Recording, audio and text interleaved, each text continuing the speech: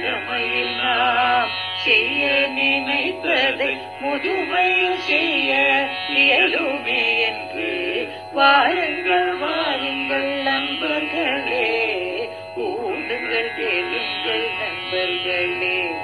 கோவைவானே ஒன்றாய் கூடி சிந்திப்போம், கேட்போம், மகிழ்வோம். சிந்திப்போம், கேட்போம், மகிழ்வோம். This podcast is brought to you as a joint initiative between Anubhav, the National Institute of Social Defense, Ministry of Social Justice and Empowerment, and Media for Community Foundation. Project coordinators Dr. R. Sridhar and Alok Verma. Radio coordinators Pooja Murada, Kaushalya and Sai Sudha. Producers Kovai Vani, Kovai Care Retirement Communities. If you are a senior citizen and need help, contact our Elder Helpline 14567 between 8 a.m. and 8 p.m. We promise to help you lead a better life. I repeat, 14567 between 8 a.m. and 8 p.m.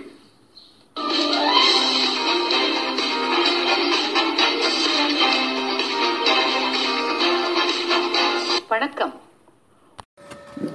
Hello listeners, this is Malati Jaikumar from Kovai Vani, bringing you a series of new episodes called Story Time. Today's story is called Liberation and is about how a simple, illiterate woman named Chamundi tries to escape from a life of domestic violence. Chamundi would never know the thank God it's Friday feeling, or even what TGIF meant, not only because she did not know English, but also because she did not like Fridays, and she did not like Fridays because she dreaded Saturday nights. That was when her husband would stagger home drunk, pick a quarrel with her for the flimsiest of reasons. In the small 2-room tenement, her 2 children would pretend to be asleep in the next room, for no child could really truly sleep in the middle of all the noise and shouting. After cursing and throwing things around, he would pick up his weapon, a very thin, smooth, twig-like stick that tapered very gradually to a fine, almost whip-like end. He would caress the stick for a while and then curl his thick fingers over the flat, polished end. He aimed unerringly at her ankles, and the thin end of the stick would come stinging like a red-hot wire. He was careful not to strike her on the arms or face, but only on her ankles or below the knees. Initially, the sari took part of the beating, but when she found her sari being torn to shreds, she hitched it up and took the beating on her legs. She did not have the money for more saris. Better to have scarred legs that could be covered up by a sari than to have no sari at all. At first, she tried not to cry, but whimpered when she could bear it no longer. Her whimpering would turn him on, and he would then cast the stick aside and take her forcefully. Now she began whimpering and moaning earlier to hasten the end. She knew peace would reign only when he was satisfied, and fell asleep almost instantly. Then her 10-year-old son would creep up silently. He would dampen a piece of soft cloth with water from the earthen pot and press it against the livid welts. It felt cool and soothing, and she would hug him gratefully and limp over to the other room, glad that another Saturday was behind her, and now she had 6 days to heal. She would drift off to a fitful sleep, sandwiched between her son and her 6-year-old daughter. It had not always been like this. She remembered her life in the village, the sugarcane fields, the pond she had played with her friends for hours together, climbing up mango trees for a stolen treat, and the sheer unbridled joy of being young. That lasted till her 14th birthday. The restrictions began with the onset of puberty. She had to stay at home wear a half sari over a long skirt and blouse to preserve her modesty, and not talk to the men folk unless it was necessary, and even then to keep her eyes downcast. She was very pretty, and at 15 she was married to the boy who worked as a handyman. He had an aptitude for repairing or setting right everything from an ordinary cycle to the 2 or 3 tractors in the village owned by the more affluent farmers. He was a strapping lad, dark and well built, and Chamundi, like all the girls in the village, bowed to the wishes of the elders when they proposed marriage.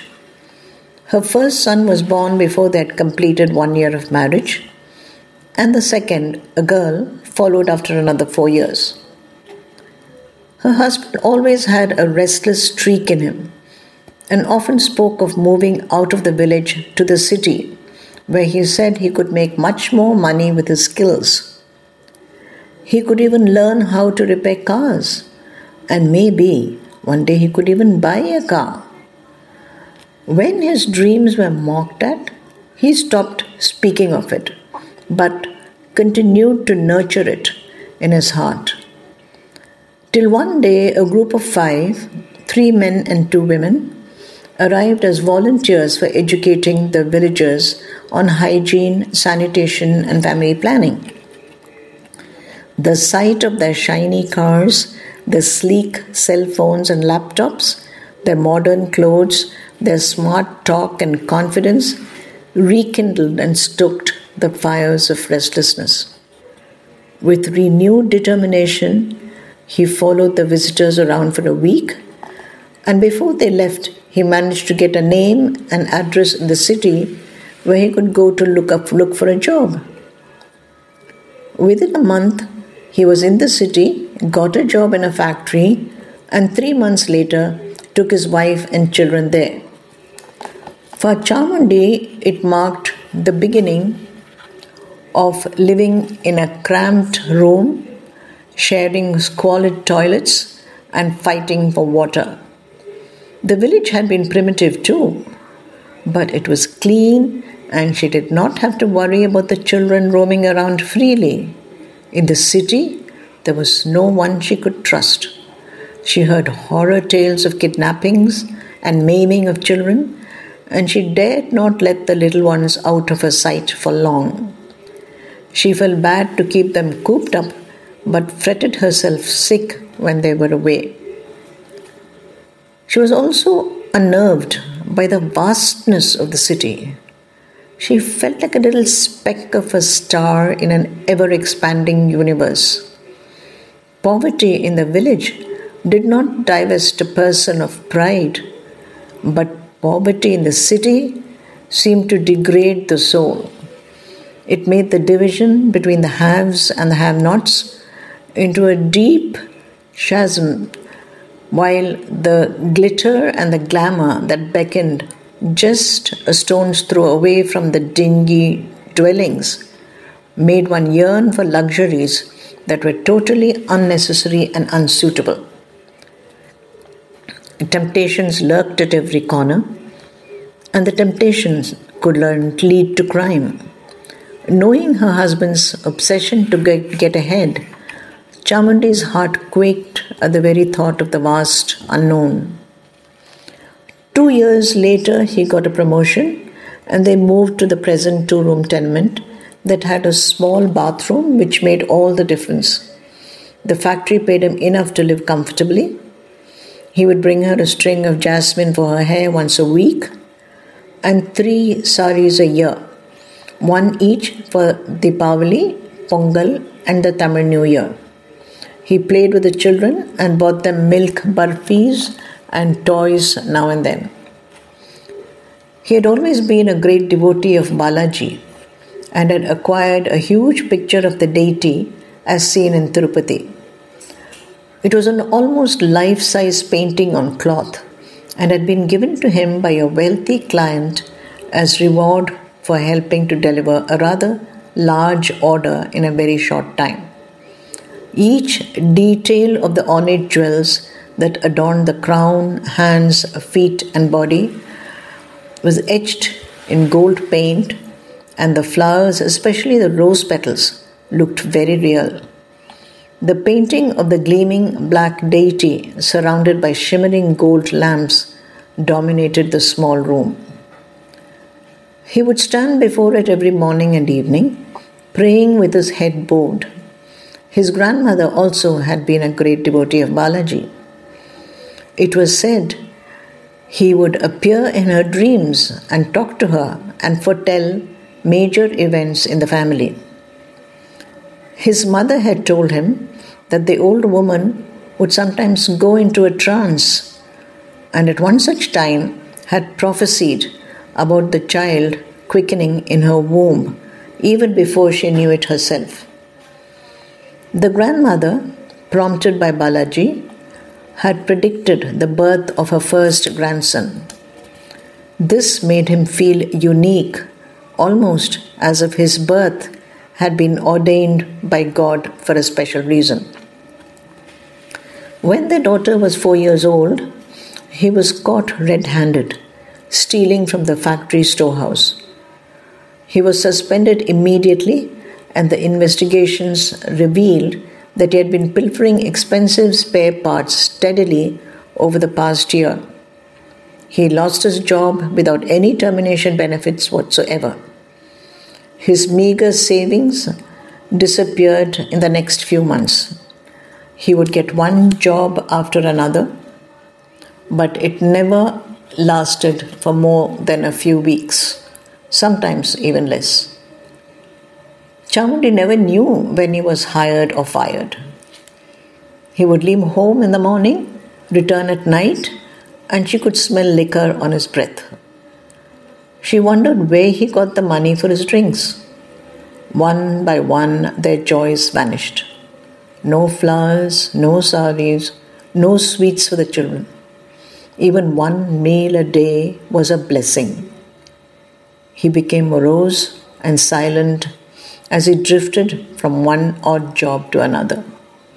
The only thing that did not change was his prayer to Balaji morning and evening. Then finally one day he landed a job that he did not talk about.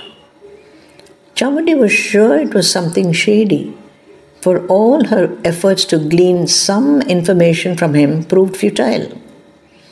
He left for work in the morning, and sometimes mostly in the evening, and returned early in the morning, and slept till well past lunchtime. Night shift, he said. He acquired a cell phone and would start receiving calls from late afternoon till he left for work. Money flowed in again, along with the chocolates, flowers, and occasional saris. But that was also when he began to drink heavily every Saturday. The beatings started a year later and continued every week. He still worshipped the picture of Balaji, but he had removed it to the other room so that he could beat her without the deity looking down at him. Chamundi had become resigned to her fate. She hoped someday he would tire of his routine and go elsewhere to seek his pleasure. Some women she knew were happy when their husbands went to other women. Now she knew why. One Friday evening, he came home early, packed a few clothes, and went away. He had some work in another city, he said, and would be back in a week. Chamundi went delirious with delight. The children, infected by her gaiety, pranced around, and soon all three were playing boisterously. She decided she would take the children to the fair ground and then visit the temple on the outskirts of the city. She had some money saved up and hidden under her clothes. It was just about enough money to buy them something good to eat and maybe take a ride on the giant wheel. It could stretch to buying some trinkets for herself, she thought. and maybe even a toy for her son and a little doll for her daughter. What does Chamandi plan to do during her short spell of freedom? Will she run away? Can she escape? Listen to Liberation Part 2 and discover the thrilling end. இந்த வலையொலி அனுபவ், தேசிய சமூக பாதுகாப்பு நிறுவனம், சமூக நீதி மற்றும் அதிகாரமளித்தல் அமைச்சகம் மற்றும் மீடியா ஃபார் கம்யூனிட்டி ஃபவுண்டேஷன் இவர்களின் கூட்டு முயற்சியாக உங்களிடம் கொண்டு வரப்பட்டது. திட்ட ஒருங்கிணைப்பாளர்கள் டாக்டர் ஆர் ஸ்ரீதர் மற்றும் ஆலோக் வர்மா அவர்கள். வானொலி ஒருங்கிணைப்பாளர்கள் பூஜா முராடா, கௌசல்யா மற்றும் சாய் சுதா அவர்கள். தயாரிப்பாளர்கள் Kovai Vani, Kovai care retirement communities. நீங்கள் ஒரு மூத்த குடிமகனாக இருந்து உதவி தேவைப்பட்டால் எங்கள் எல்டர்லைன் ஹெல்ப் லைனை தொலைபேசி எண் 145667 இல் தொடர்பு கொள்ளவும். காலை 8 மணி முதல் இரவு 8 மணி வரை. ஒரு சிறந்த வாழ்க்கையை வாழ உங்களுக்கு உதவி செய்ய நாங்கள் உறுதி அளிக்கிறோம். மறுபடியும் கேளுங்கள். தொலைபேசி எண் 145667 காலை 8 மணி முதல் இரவு 8 மணி வரை. That's all for today, folks. Be safe. Fight COVID with 2 vaccinations. Wear a mask when you go out. Keep safe distance. Observe proper hygiene. We must win. We will win. Thank you.